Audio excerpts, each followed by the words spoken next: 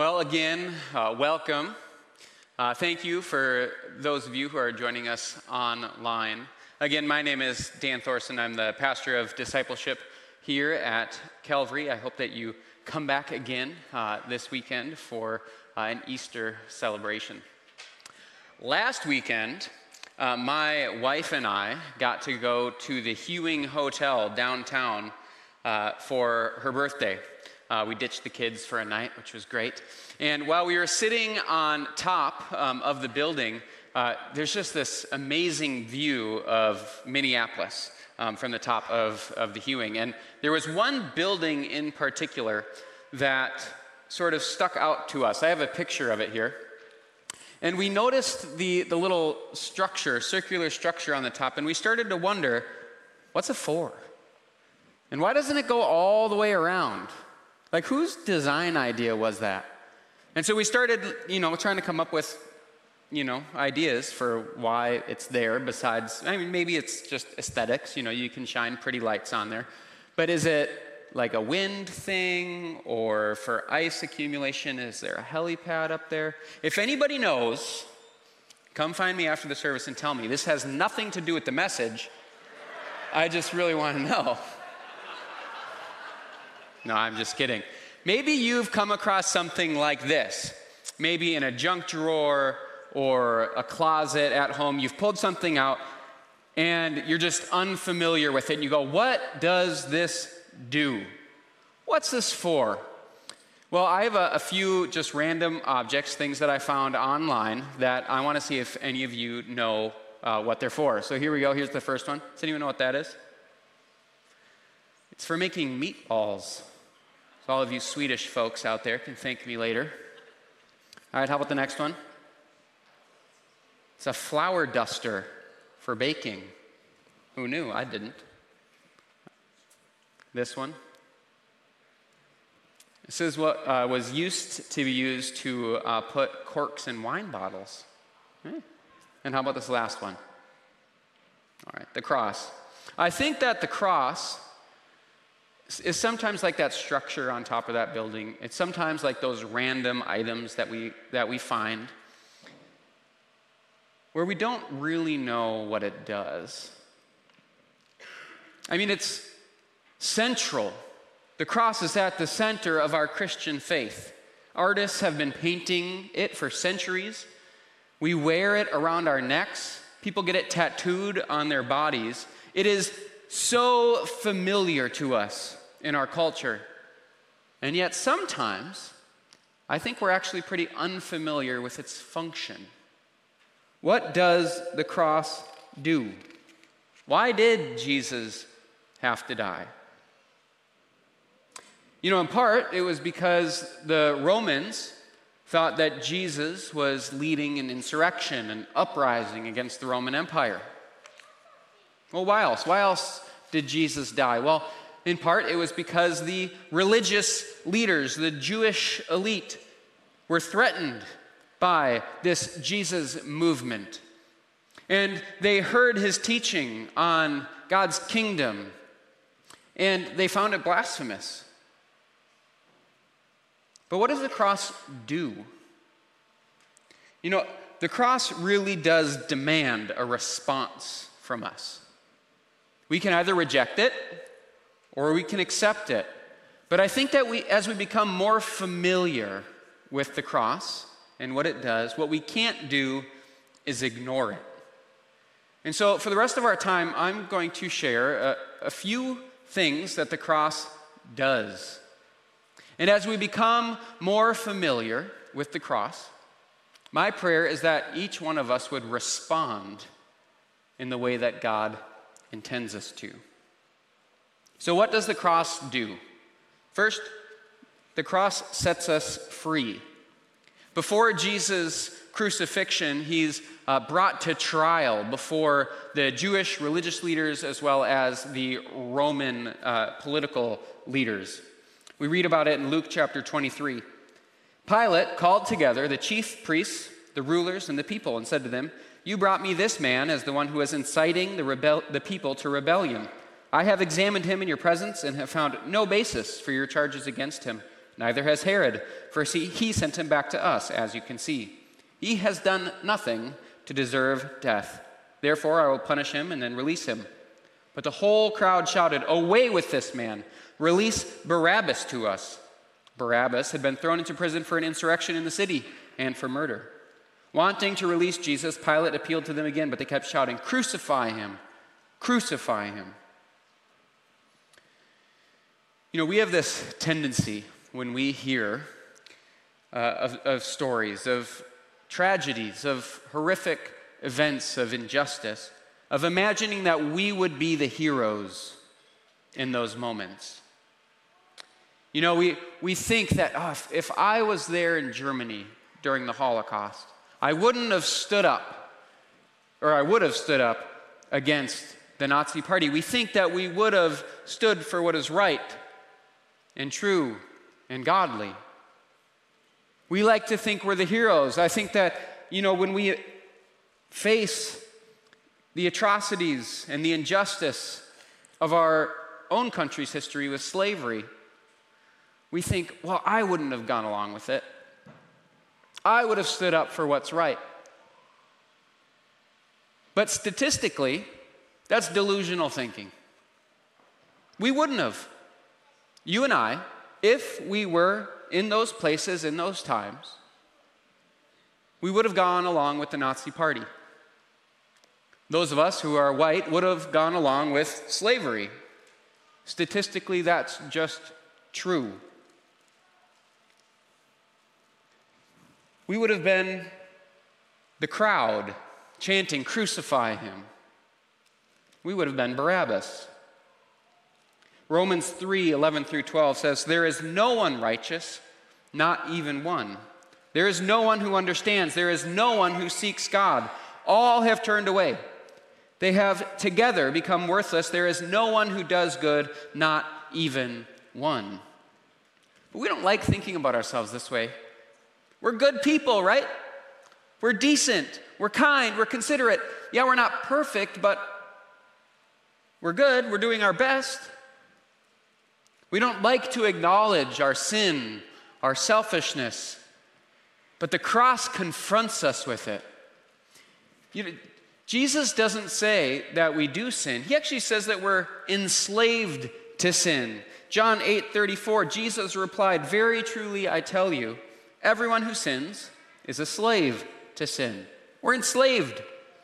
We can't escape it. We can't avoid sin's consequences on our own. And again, we feel this urge to protest that. Again, we're good people. We're not bad people. But have you ever tried not to sin? I mean, really tried hard. Like, try not to lie for a month, not even a little white lie. Try to go for a season without ever wanting your neighbor's stuff. Try to go for a while without ever lusting. You know, sometimes we don't realize how enslaved we are because we haven't really tried all that hard to be free. Romans 6:23 says, "For the wages of sin is death, but the gift of God is eternal life in Christ Jesus our Lord." See, Barabbas, he is a criminal. He is the insurrectionist. He was the murderer. He was deserving of death. And yet he was set free by Jesus' sacrifice. Jesus took the guilty man's place. Jesus, the one who had never sinned. And this is what he does for all of us. Colossians 2:14 says, "He canceled the record of charges against us and took it away by nailing it to the cross." Jesus takes on the death that you and I deserve, and instead we get to receive the gift of eternal life. So what does the cross do? The cross sets us free. All we have to do is respond. Second, the cross reveals God. Luke 23:32 through 49. "Two other men, both criminals, were also led out with him to be executed. When they came to the place called the Skull, they crucified him there along with the criminals, one on his right, the other on his left. Jesus said, "Father, forgive them, for they do not know what they are doing." And they divided up his clothes by casting lots. The people stood watching, and the rulers even sneered at him. They said, "He saved others. Let him save himself, if he is God's Messiah, the chosen one." The soldiers also came up and mocked him. They offered him wine vinegar and said, "If you are the king of the Jews, save yourself." There was a written notice above him which read, "This is the King of the Jews." One of the criminals who hung there hurled insults at him. "Aren't you the Messiah? Save yourself and us." But the other criminal rebuked him. "Don't you fear God?" he said. "Since you are under the same sentence, we are punished justly, for we are getting what our deeds deserve. But this man has done nothing wrong." Then he said, "Jesus, remember me when you come into your kingdom." Jesus answered him, "Truly I tell you, today you will be with me in paradise." It was now about noon, and darkness came over the whole land until 3 p.m, for the sun stopped shining, and the curtain of the temple was torn in two. Jesus called out with a loud voice, "Father, into your hands I commit my spirit." When he had said this, he breathed his last. The centurion, seeing what had happened, praised God and said, "Surely this was a righteous man." When all the people who had gathered to witness this sight saw what took place, they beat their breasts and went away. But all those who knew him, including the women who had followed him from Galilee, stood at a distance watching these things. Jesus' followers didn't recognize Jesus as the Messiah when he was crucified. Those closest to him didn't believe he was the Son of God in this moment. But two people did. The criminal hanging on the cross next to Jesus and the Roman centurion. The cross, unexpectedly, revealed God to them. You know, Roman society in the first century was actually very similar to our own in a number of ways, including the fact that it was very diverse and pluralistic. There were many people from different religions and cultural backgrounds all living in the same cities with one another. And the religion of Rome affirmed many gods. And in fact, even as they discovered gods that other cultures worshiped, they would just include them in their overarching pantheon, it was called. Pluralism and universalism was just acceptable back then as it is in our own society. But Christianity, Judaism and Christianity was unique because they made an exclusive claim about who God was. And the Bible is clear that no matter how much we try to know God, no matter how we pursue to connect spiritually, that ultimately we are like blind people searching in the dark. That if we're truly to know God, if we're truly to understand and have confidence about who He is, God needs to reveal Himself to us. And that's exactly what God did in the person of Jesus. Colossians 1:15 says, "The Son is the image of the invisible God, the firstborn over all creation." Hebrews 1:1-3 says, "In the past, God spoke to our ancestors through the prophets at many times and in various ways, but in these last days, He has spoken to us by His Son, whom He appointed heir of all things and through whom also He made the universe." The Son is the radiance of God's glory, the exact representation of His being, sustaining all things by His powerful word. If you want to know God, if I want to know God, if any of us wants to know God more, He has made Himself known. He has revealed Himself. We just look to Jesus. Jesus reveals the Father by how He lived, how He treated other people, and especially how He died. Romans 5:8 says, "But God demonstrates His own love for us in this. While we were still sinners, Christ died for us." The cross reveals the heart of God. It reveals his character. It reveals who God is. And as we come to the cross, we see that God is a God of love. He's a God of forgiveness. He's a God of redemption. And he's a God that wants to be known by us. And like the centurion and like that criminal on the cross, we have all sorts of ideas about religion and spirituality and who God is.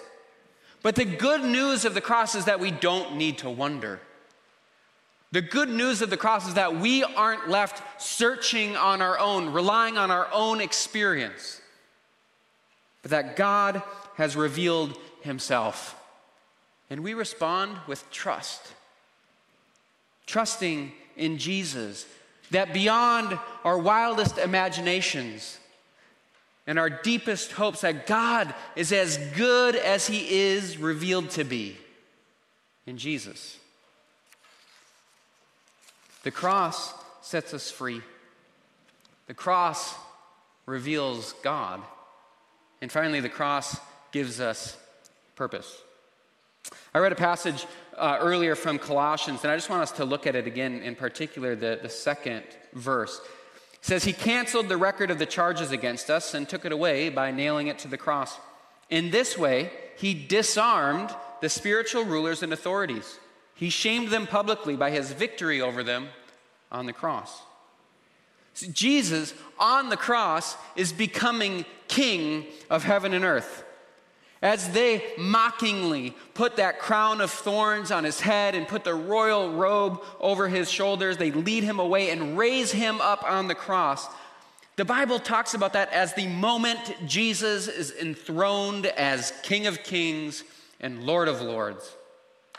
But of course, it's completely unexpected, absolutely paradoxical, because Israel's Messiah, the new king of Israel, is not supposed to die. The king of Israel is not supposed to be defeated by the Romans. He's supposed to conquer the Romans. And yet, somehow, we learn that through the cross, Jesus becomes king. In Matthew 28, Jesus is meeting with his disciples after the resurrection, and he tells them that all authority in heaven and on earth had been given to him. And then he gives them purpose, and he gives us purpose to live as he lived, to overcome as he overcame. Ephesians 3:10-11 says this, his intent was that now, through the church, the manifold wisdom of God should be made known to the rulers and authorities in the heavenly realms, according to his eternal purpose that he accomplished in Christ Jesus our Lord. Now, you may ask, and I've asked this, that if Jesus is truly king, if he's reigning right now, if he has all authority in heaven and on earth, why aren't things better? Why haven't things improved all that much in 2,000 years? Why are our lives still full of pain and hardship? It's a fair question. It's one worth wrestling with, and I don't have a complete answer to it.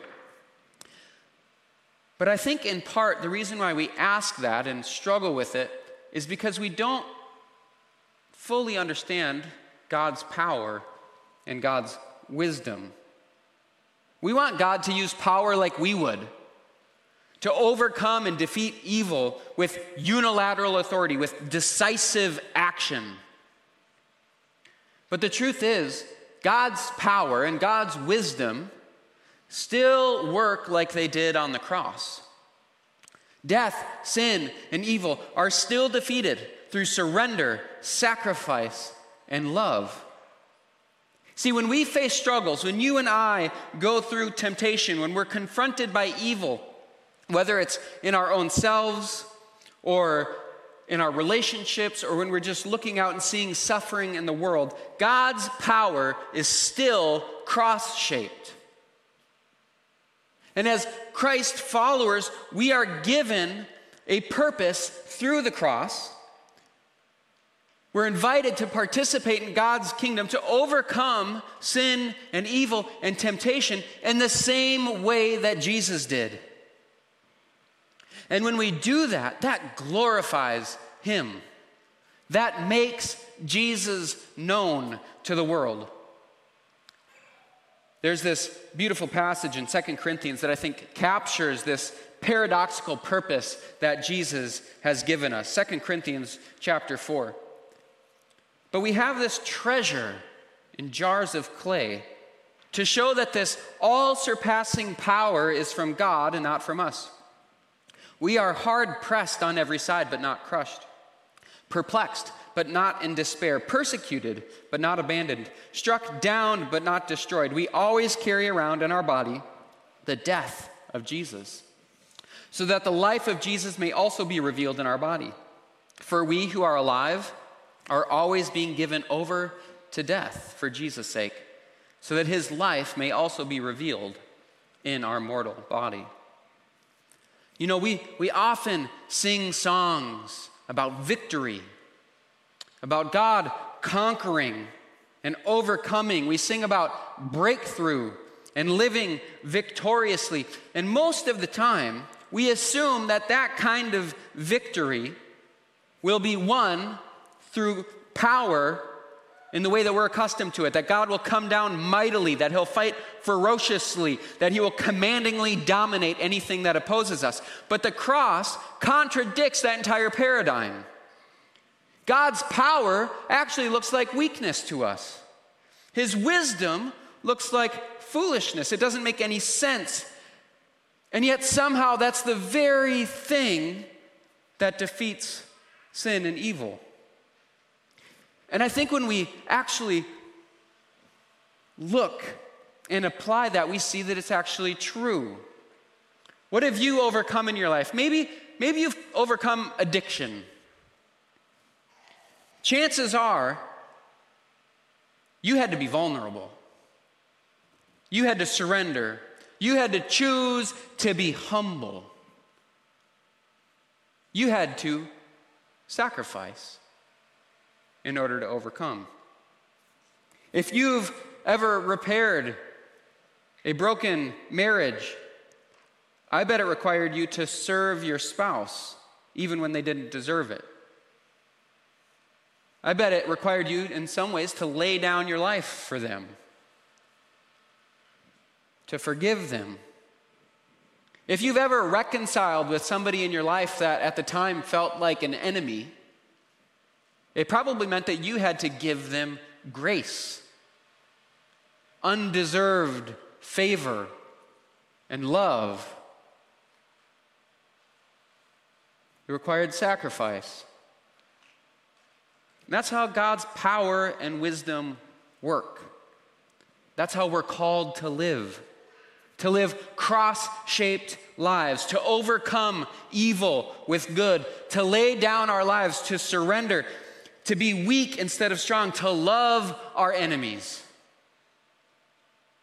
As Jesus told His disciples in Matthew chapter 16, He said, "Whoever wants to be my disciple must deny themselves and take up their cross and follow me." The cross gives us new purpose in life, a divine purpose to demonstrate the power and wisdom and love of God as it's displayed on the cross. And He asks us just to come and take up our own. The cross sets us free. The cross reveals God to us. And the cross defines our purpose. So let me ask you, how is God wanting you to respond? Do you have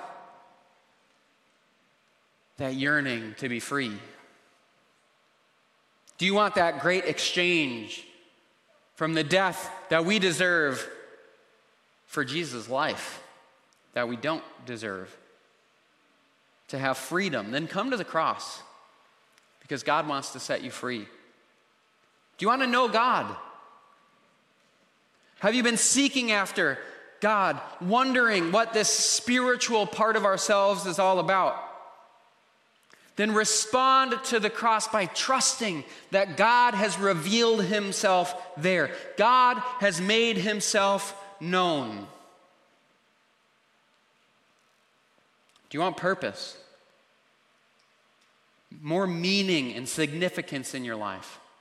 Then come to the cross. Live as God intended us to live, to fight not against people, but against the spiritual rulers and authorities by putting the wisdom and power of the cross on display in our lives. Come to the cross, and together we can learn to pick up our own daily. God wants us to respond with surrender, to give him our trust, ultimately to give him our entire lives. 2 Corinthians 5:14-15 says this, "For Christ's love compels us, because we are convinced that one died for all, and therefore all died.